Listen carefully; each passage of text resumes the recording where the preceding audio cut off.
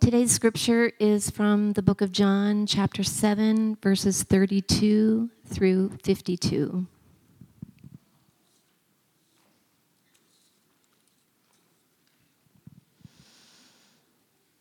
The Pharisees heard the crowd muttering these things about him, and the chief priests and Pharisees sent officers to arrest him.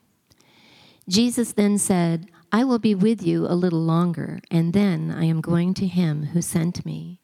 You will seek me, and you will not find me. Where I am, you cannot come." The Jews said to one another, "Where does this man intend to go that we will not find him? Does he intend to go to the dispersion among the Greeks and teach the Greeks? What does he mean by saying, 'You will seek me and you will not find me,' and 'Where I am, you cannot come'?" On the last day of the feast, the great day, Jesus stood up and cried out, "If anyone thirsts, let him come to me and drink. Whoever believes in me, as the scripture has said, out of his heart will flow rivers of living water." Now this he said about the Spirit, whom those who believed in him were to receive, for as yet the Spirit had not been given, because Jesus was not yet glorified.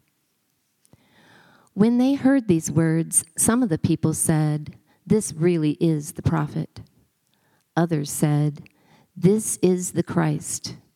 But some said, "Is the Christ to come from Galilee? Has not the scripture said that the Christ comes from the offspring of David and comes from Bethlehem, the village where David was?"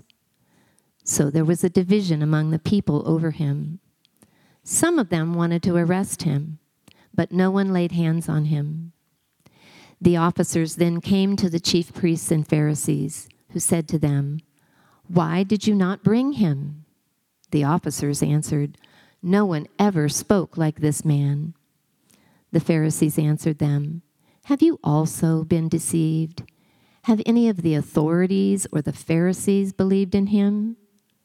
But this crowd that does not know the law is accursed." Nicodemus, who had gone to him before, and who was one of them, said to them, "Does our law judge a man without first giving him a hearing and learning what he does?" They replied, "Are you from Galilee too? Search and see that no prophet arises from Galilee." This is the word of the Lord. Do any of you enjoy reading survival stories? Some of you? Just slip up your hand so I know. If you enjoy reading survival stories, it doesn't mess with you. Okay, yeah. I suppose some people could just compound your anxiety, but I enjoy reading survival stories.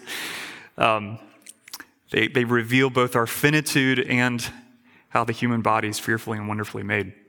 One of the things that comes up often in those stories is thirsty people who find themselves in a place where all they can think about is how to get a drink of water.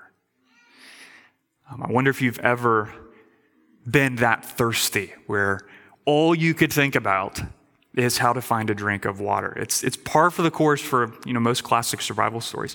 I once experienced a little taste of what those men and women on crazy expeditions have suffered for months toward the end of a long summer backpacking trip. So I'm not comparing myself to exploring heroes, but I completely ran out of water on this trip. And it was hot, and it was Virginia.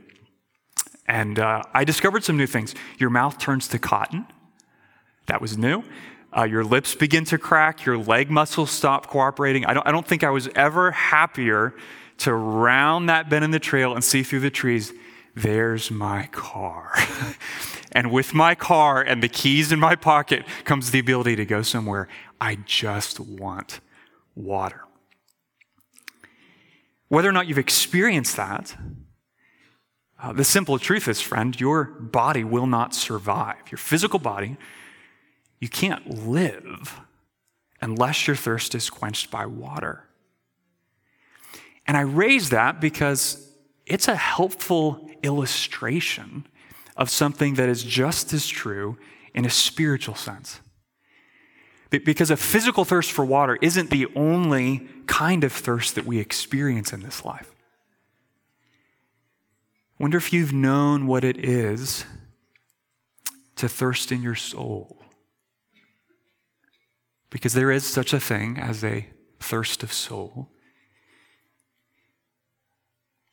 A sense in the depth of your heart of your desperate need for peace with God. Of your need to be forgiven for what you've done. To be cleansed from the guilt and the shame of things you regret. Maybe you've roamed this world, gone all over the place, aching for a satisfaction that has forever eluded your grasp. And even when you've succeeded or achieved goals that you had set before yourself and thought, you know what, when I get that done, then I'll be happy. Then I'll find life. And you got there, and within even a matter of hours, you achieved that, but then it was like that success was just sand pouring through your fingers. And if you're honest, maybe you haven't even told anybody else this. You feel just as empty on the inside, even though everybody around you thinks you're so successful. To thirst in that sense, comprehensive sense, to thirst for spiritual life in your soul is not a pleasant feeling. But it is a good feeling, friends. It's a necessary feeling and exceedingly good on account of the action it can compel you to take. Okay, what do I mean by that? Listen to the words of J.C. Ryle. Happy are those who know something by experience of spiritual thirst.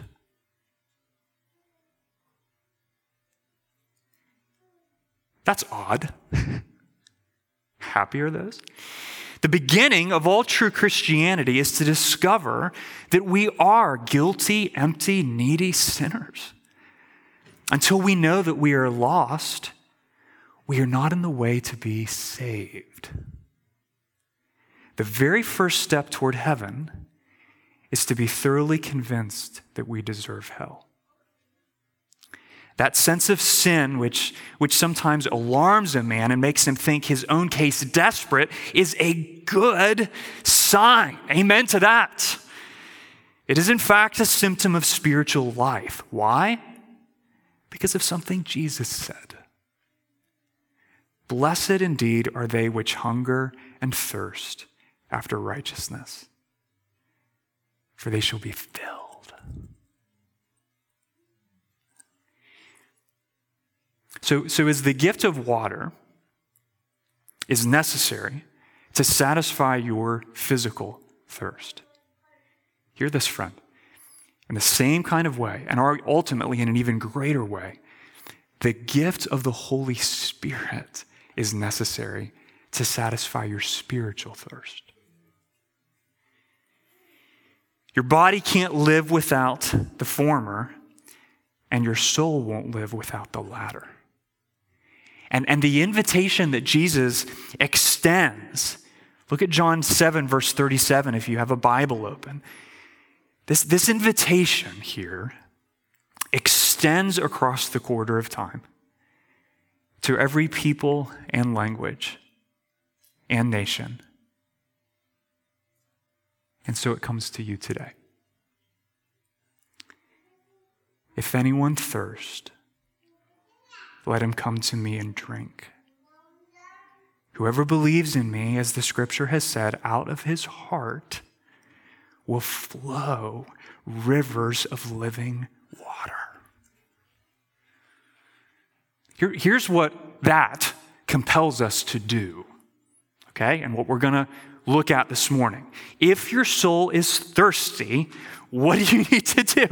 You need to come to Jesus. If your soul's thirsty, you need to come to Jesus, because only the Son who grants the Spirit can give you life, friend. If your soul's thirsty, what do? You come to Jesus. Why? We were singing about that earlier. So I love that song, Jesus is strong and kind. If your soul's thirsty, what do? You come to Jesus because only the Son who grants the Spirit can give you life. But choosing to come to Jesus requires knowing why he's worth coming to in the first place. And thankfully, that is right where Jesus starts in verse 33. Point number 1, Jesus asserts an identity only the Son of God can claim. Verses 32 to 36. So what's going on here? Well, in context, we were in this chapter last Sunday, the tentative faith of some of the Jewish people listening to Jesus, that they tentatively expressed in verse 31, that made some of the religious authorities significantly angry. Because groups like the Pharisees didn't want anybody worshiping Jesus as if he were the Son of God. Why not? Because they were thoroughly convinced he was not the Son of God.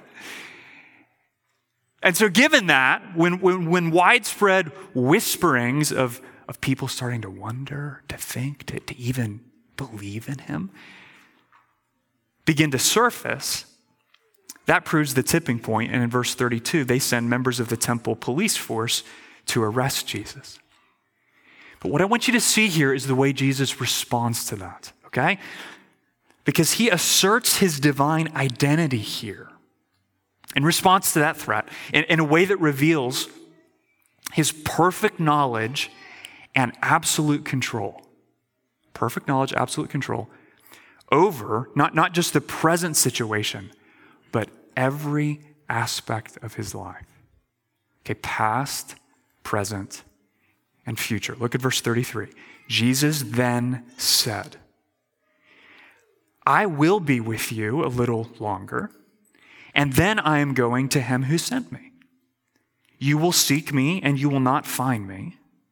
Where I am, you cannot come.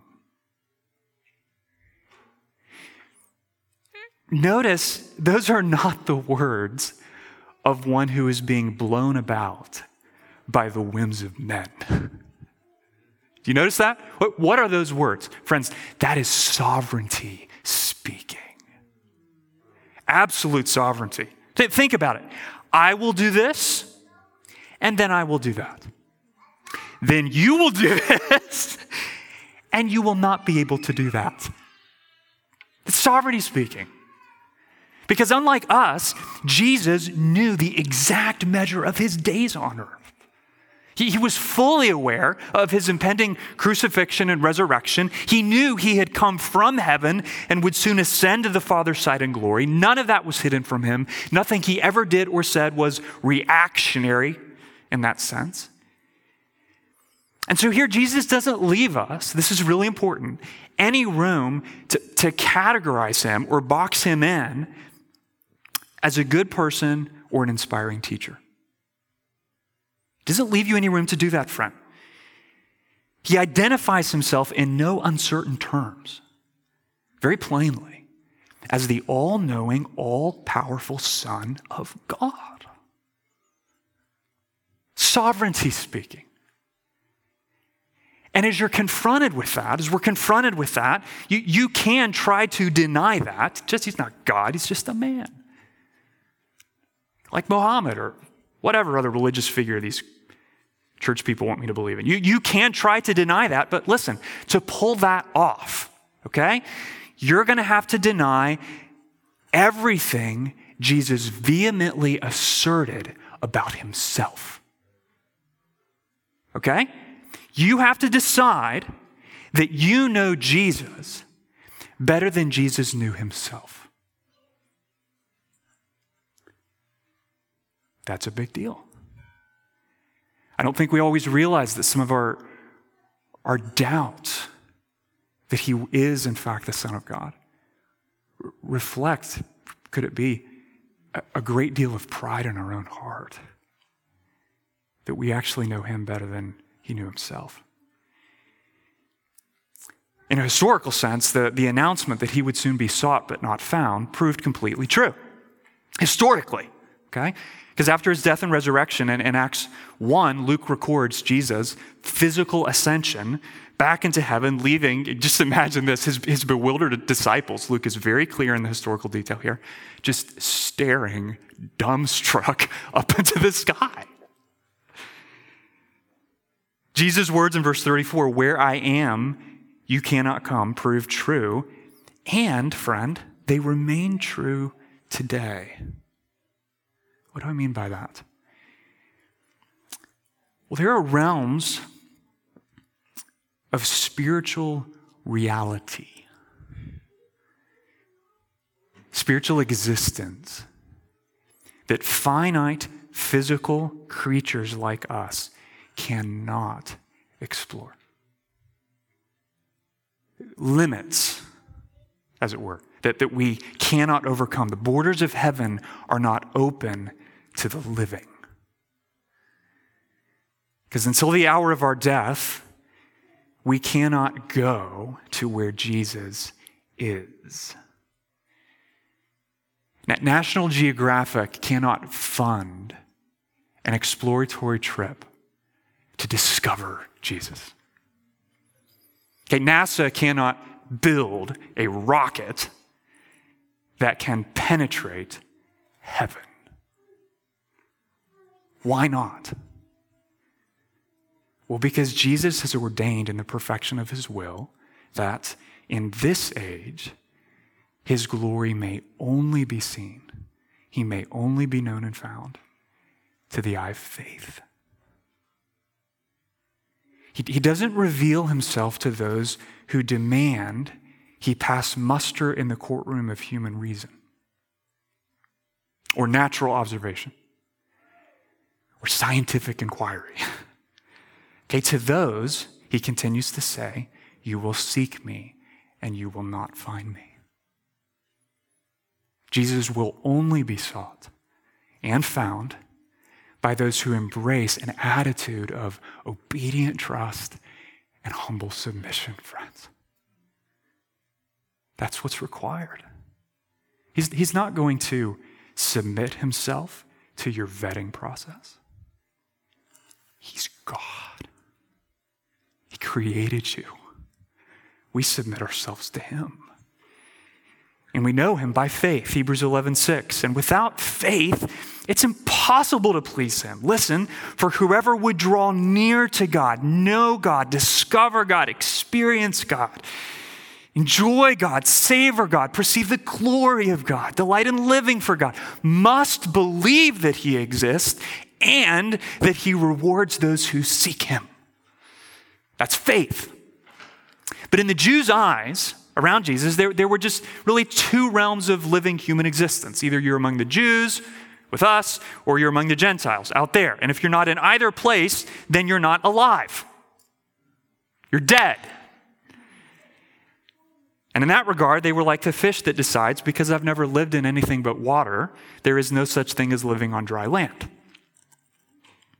And they kept trying to fit Jesus into the narrow confines of life in this physical world, because it was all they had ever known. And in their eyes, Jesus was just another man like them. And he was a man like them, friends. There is no hope of salvation except for the glorious, eternal, immovable fact that he became a man like us. But he was not just a man. He was a God-man. He was the eternal Son of God, incarnate in human flesh. He came from the Father. He was not of this world in a creaturely made sense. His announcement here that he would soon leave his followers in this world on account of his departure out of this world confronts us with the fact that his origin does not lie in this world. He is not a created one. He's your creator.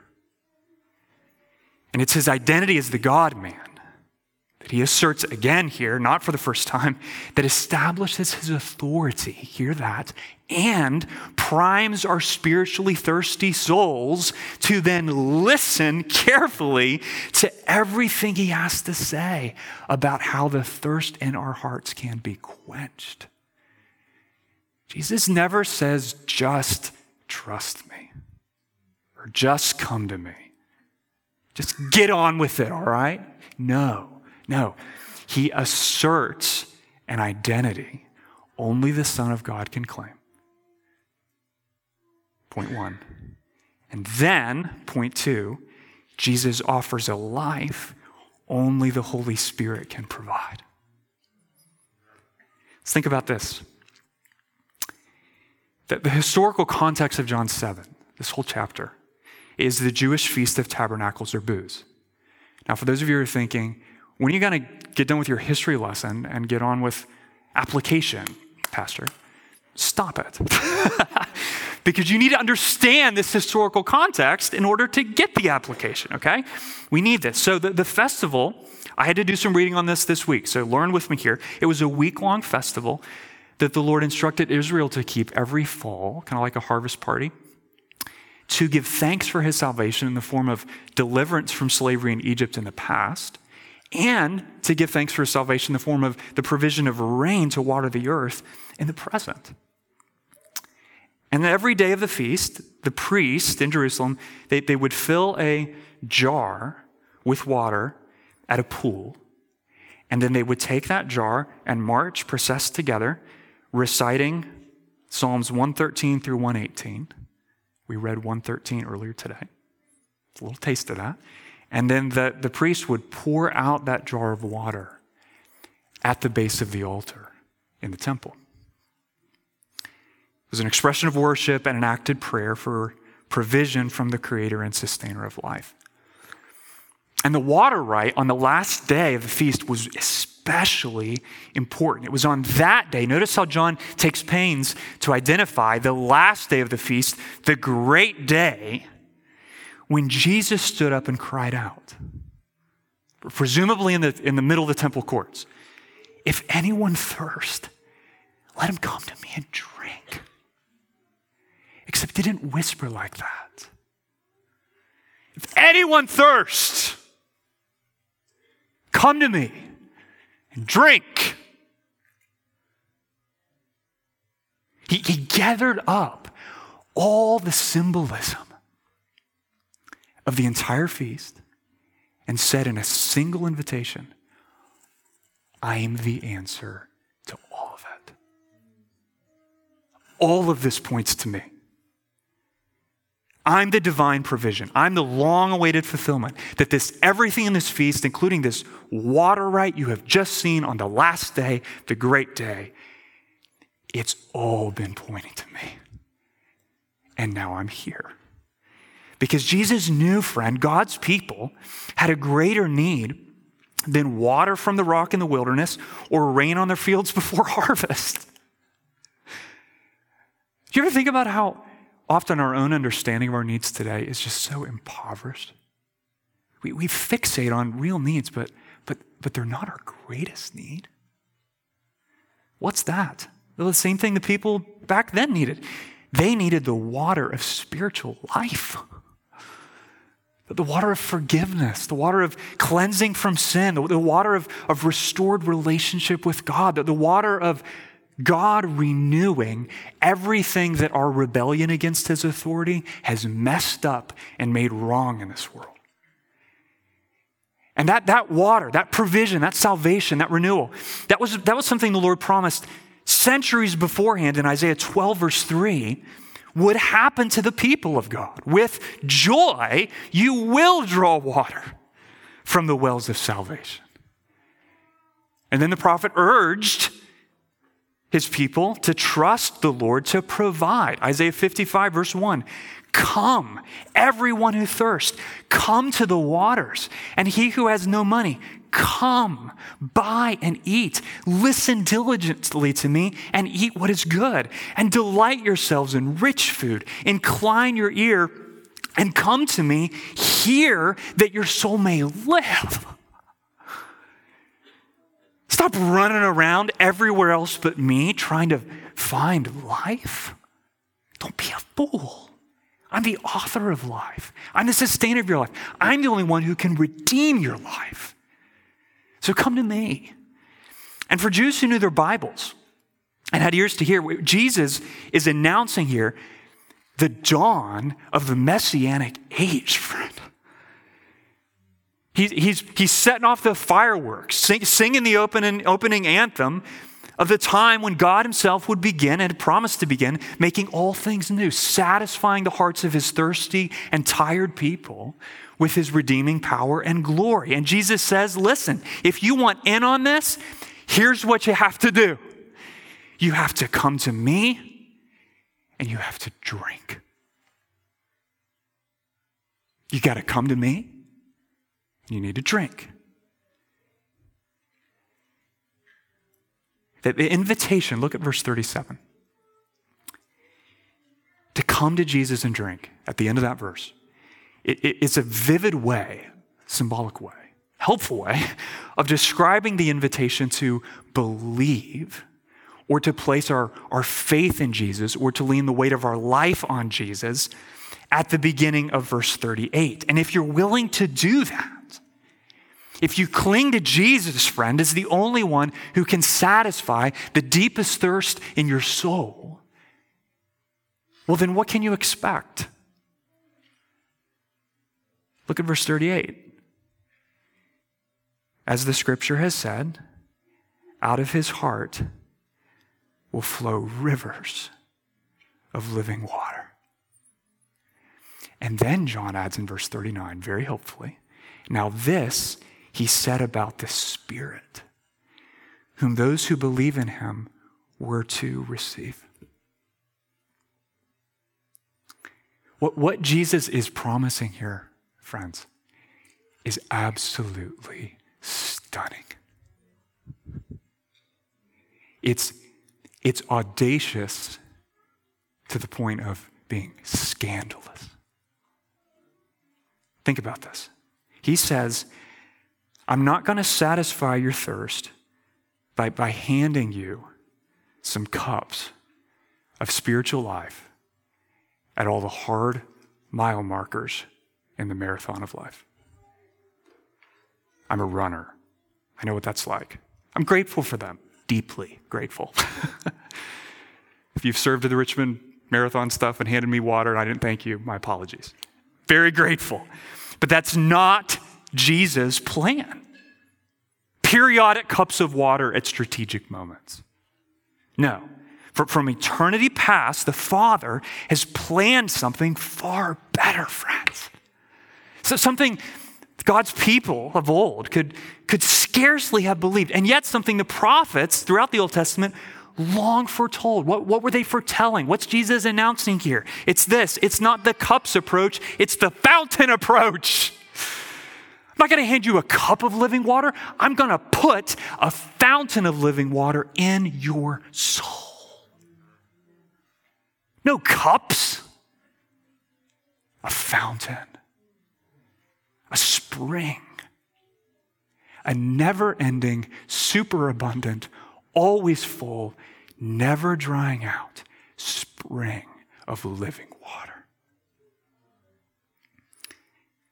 It's a fire hydrant of spiritual life that's going to fill you to the top and then keep going so that it spills out and pours out and floods the hearts and lives of everybody around you.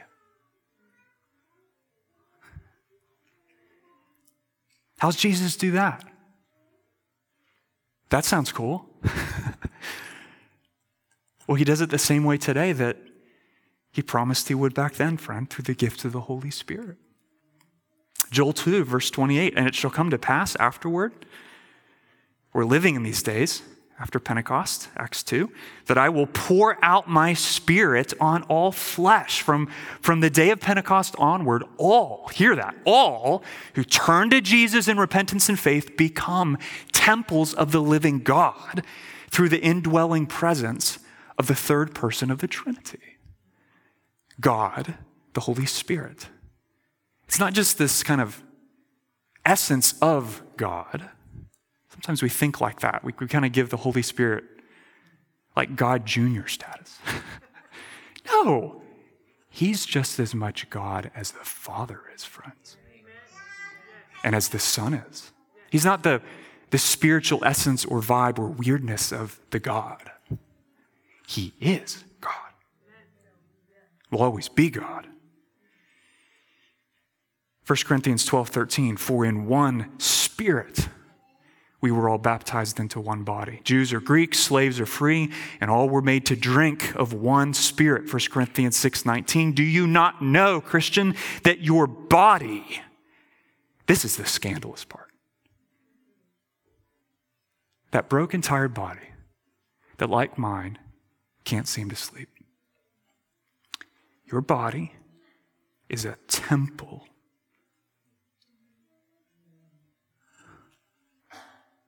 A temple. No. Yeah. A temple of the Holy Spirit within you, whom you have from God. You know, the Israelites waiting to enter the promised land, they messed around in the wilderness because they wouldn't listen to God. They longed for the day God would bring them into his place, into the promised land. But you know, little did they know that God had something far better in store.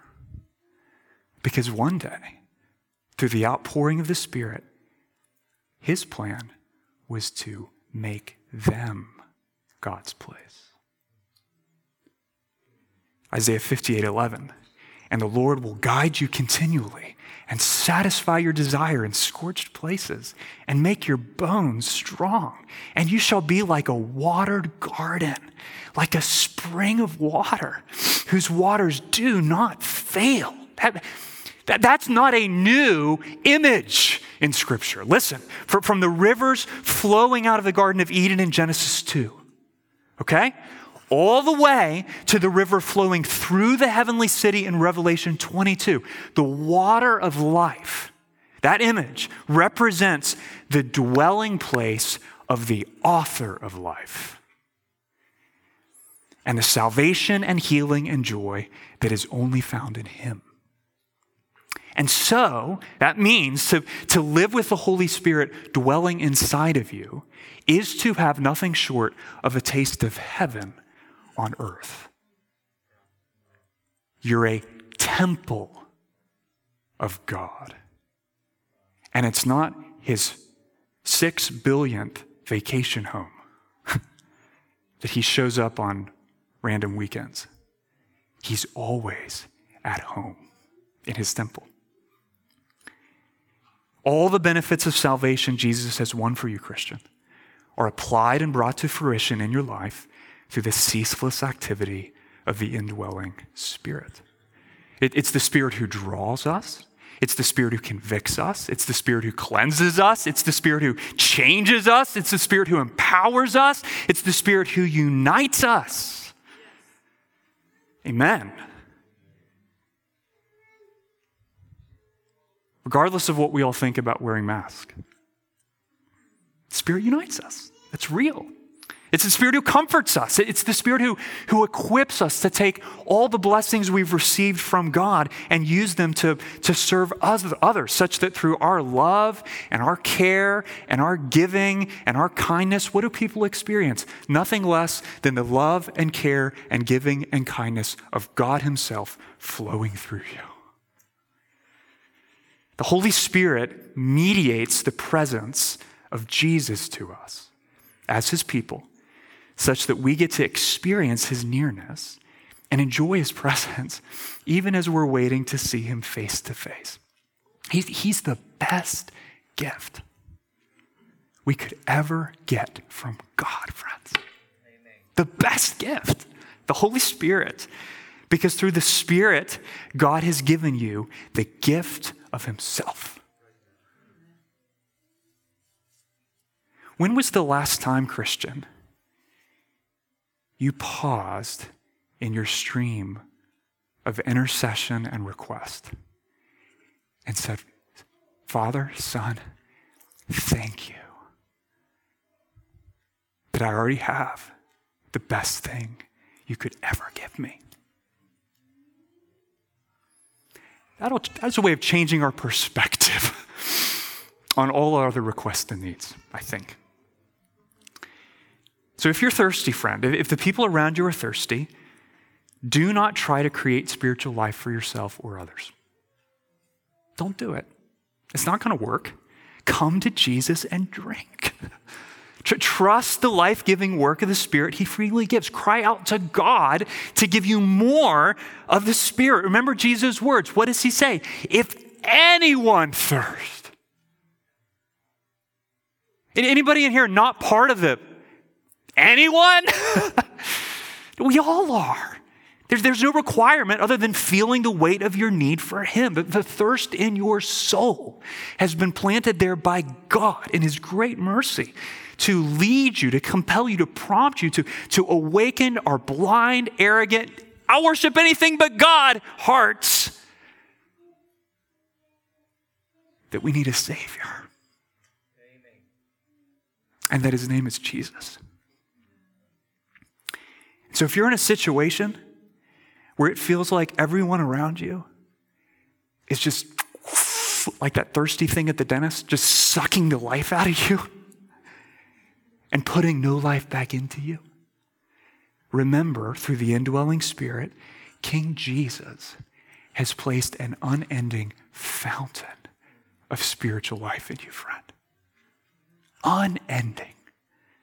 The infinite Almighty God dwells in you and with you. And so at no point in this world, no matter how hard your way or dark your path or far off God feels, you are never spiritually impoverished. You are spiritually rich because you're a temple. Don't lose heart in doing good, not because you think you're sufficient, but because you know the Spirit is. And having given that invitation, John records the effect. And this is helpful because I don't think the effect has changed much. Point 3, Jesus creates a division that exposes the hearts of men. Asserts his identity, extends you an invitation, and that very invitation cuts and divides and exposes the hearts of men. That free invitation of the gospel, what is it? Turn away from your sin and come to Jesus, because only the Son who sends the Spirit can give you life. That free invitation is divisive by nature. Puts all men, every person in this room, into one of two categories: those who believe in Jesus and those who do not. At every time. When Jesus spoke during the Feast of Tabernacles, some people decided, I'm getting this. He's got to be the prophet like Moses promised in Deuteronomy 18. Other people said, he must be the Christ, God's anointed Savior. A third group objected to the second group, correctly arguing from Micah 5 that the Messiah must be born in the city of David, in Bethlehem. And since Jesus was from Nazareth in Galilee, he can't be the Christ. Well, either they were ignorant or willfully suppressing the truth here, because he was born in Bethlehem. But bottom line, look at verse 43. Here's the main point. There was a division among the people over him. That hasn't changed. Friend, if people had divergent responses to Jesus when he was physically standing in front of them and talking to them, should we expect anything different today? I mean, why do you assume, parents, that if you just get the messaging right, all your children will follow Jesus? And that if they don't, you've obviously failed in some way? Or why do we assume if somebody isn't persuaded by the gospel that that we must not be contextualizing it right. There must be some way we need a new book. We need new techniques. we must not have presented it the right way. If the Son of God himself wasn't believed when he walked this earth, do you really think responses we get today are going to be any different? Does division or rejection of Jesus surprise you, friend? Does it make you think, oh, if we could just go back to the 50s?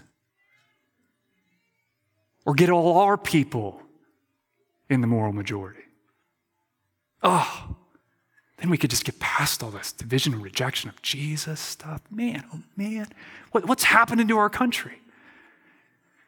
What's been happening to the world since Genesis 3?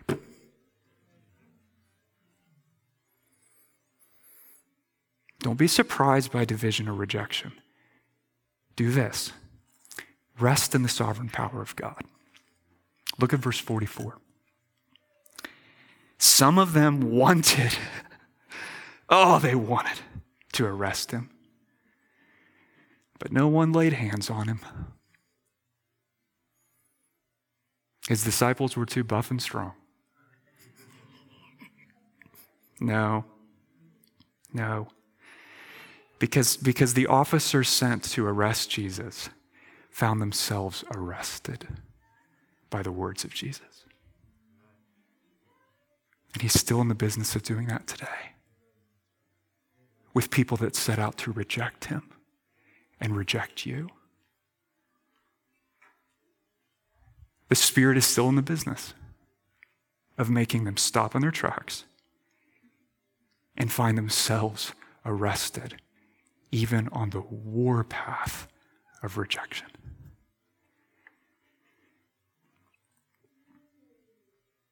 They realized Jesus was claiming things and saying things about himself that only God could say.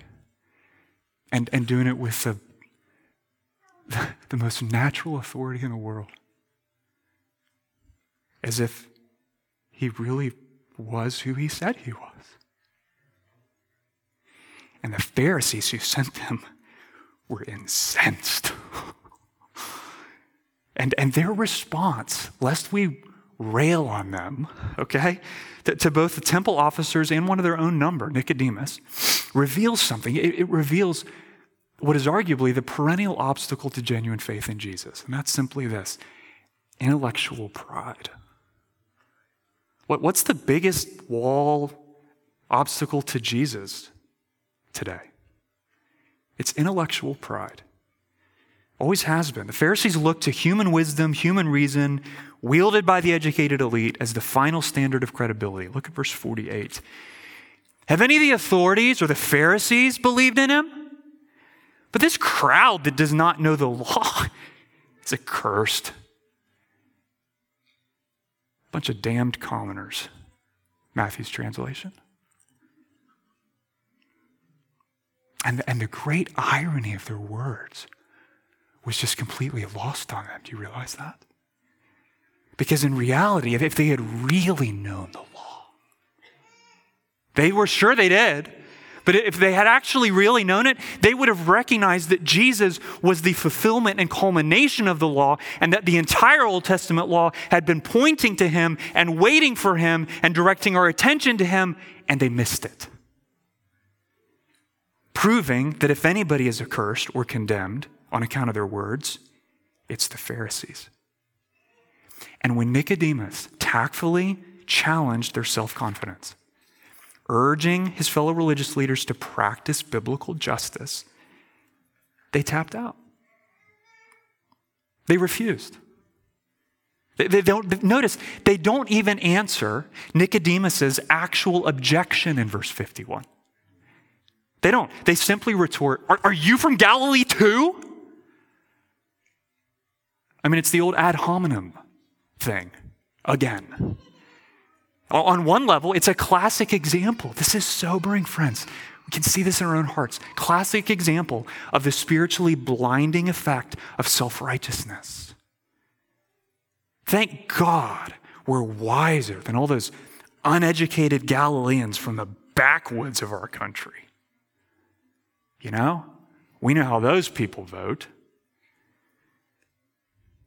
Classic example of the blindness of self-righteousness. And on another level, it's another classic example of just how far we're willing to go in denying what we know to be true in order to assert what we want to be true. Why do I say that? Because there was a rather famous prophet who came from Galilee. You know who it was? And they knew it. It was Jonah.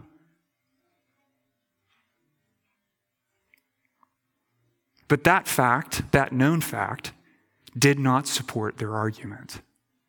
So it was conveniently ignored. We do the same thing, friend. Because as we have seen over and over again in John, the great obstacle to believing the Son of God, trusting and following Jesus, it's not a lack of evidence. It's the pride in our hearts. We just don't want to do it. The Pharisees were like that, confident in themselves. They looked down on other people accordingly.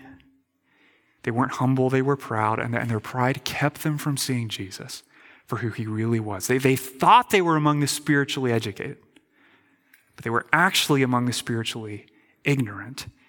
And we do the same thing today, friends, when we style ourselves as the sophisticated seeker, always searching, but never arriving at the knowledge of the truth. You'll never know Jesus. Hear this again. You'll never know Jesus if you require him to first pass muster in the court of human wisdom. But praise God for this one. If you humbly come to Jesus and listen to him on his own terms, then when you knock, that door will be open to you, friend. 1 Corinthians 1 verse 20, has not God made foolish the wisdom of the world? For since in the wisdom of God, the world didn't know God through wisdom, it pleased God through the folly of what we preach to save those who believe. So, if you are spiritually thirsty, praise be to God. Okay? Why? Because recognizing that is a gift. And if you're not, be honest. Ask the Holy Spirit to open your spiritual eyes to see the depth of your need for Jesus. Okay, pray, Lord, would you increase my thirst for you? Lord, would you satisfy me with the life that comes from your Spirit? Those are two prayers, FYI, that Jesus never says no to.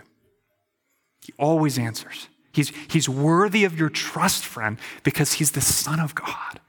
And he's worthy of your trust because he's the Son who sends the Spirit. And even when responses to him in this life and in your world are divided, Jesus is still worthy of your trust because that divergence exposes not the uncertainty or unreliability of God, but the pride of men. Only the Son who sends the Spirit can give you life.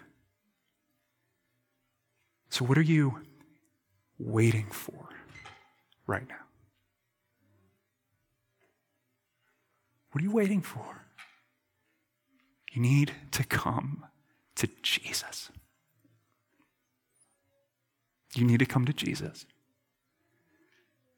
right now.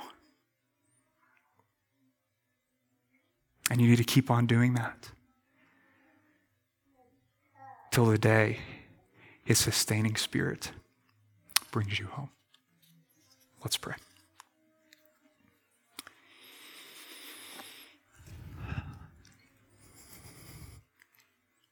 You're good, Lord.